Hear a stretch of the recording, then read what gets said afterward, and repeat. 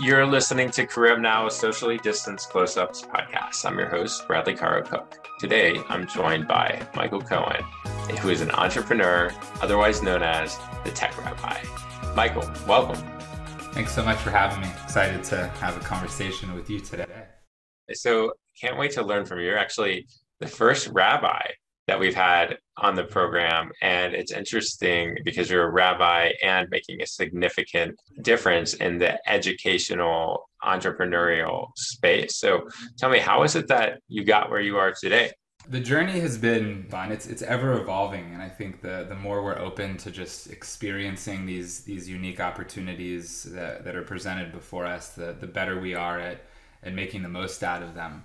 I never imagined being an educator. I'm 11 years now in the education space, and I look back and that pivotal moment where I'm a creative director. It's 2008. The world is in pretty bad recession. I'm like 22, 23 years old, trying to figure out like how to survive. And my business is crumbling. And I'm looking for interesting opportunities that will be fun and fulfilling, because that's always kind of my style of professional focus, but also can pay some bills. And I saw an ad on Craigslist for a teaching role at Fashion Institute in downtown LA. And I taught a course and I got evaluated by the students. I didn't realize that was like a thing. I don't even remember getting to do that when I was in school. And they call me into the office. They say, the reviews are phenomenal. We want to give you 4 more classes. We haven't had a teacher that is so engaging and supporting of the students in a long time. I was like, whoa, this is a weird feeling. Fast forward, now, just a little bit over 11 years later from that moment, I realized that being an educator is about being able to level up and inspire and support young people. Well, I guess old people as well. Once an educator, always an educator. But, for me, it was that space, higher ed, went all the way down to K-8, having different leadership roles, director of technology. I did a master's in education because I wanted to, really get that pedagogy down and not just, bring the creativity and the design and those kinds of insights that was the value, that brought me there in the first place. And I love learning. I got, rabbinic ordination just as a fun way to really get deep into, my connection relationship with Judaism.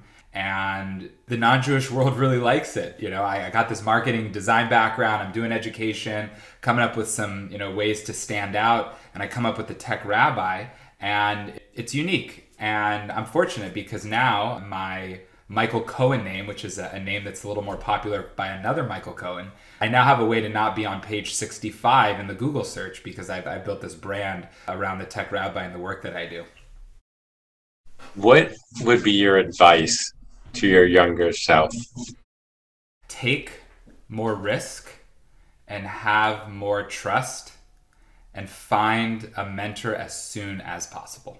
I think that's really... I'm telling myself that right now, but yeah, my younger self should definitely listen to that. You're a character. In this case, not meaning your personality is out there, but you're a recognized individual because of the way that you've branded yourself. And you're a leader in the space in which rabbis aren't known for being. And so I think that's at least not rabbis that look like you, which is in a very traditional space with the long beard and the black kippah and each of these pieces. So it's really cool. And like the other part is it's very much in like that hipster-esque time period where it could go like both ways or the two together. So I love that. So what is one value that you hold dear that you associate with personal and professional success? Truth. I am really focused on making sure that everything that I do is through that lens of truth, and that I teach the young people that I'm supporting, whether it's becoming designers, whether it's becoming entrepreneurs, launching companies, whatever it is, it always has to be through the lens of truth, because truth might require you to take a longer route, but it's always going to be sustainable, and it's really going to be able to create a long-term, to use, maybe a fluffy word, legacy, right? That's, I think, what is incredibly important to me in the work that I do, and also just as a person as well. That's fantastic. Well, I want to thank you so much for joining us for Career Up Now Socially Distanced Close Ups podcast and wish you tremendous success in all your worthy endeavors. Thank you. Thanks for having me. This was cool.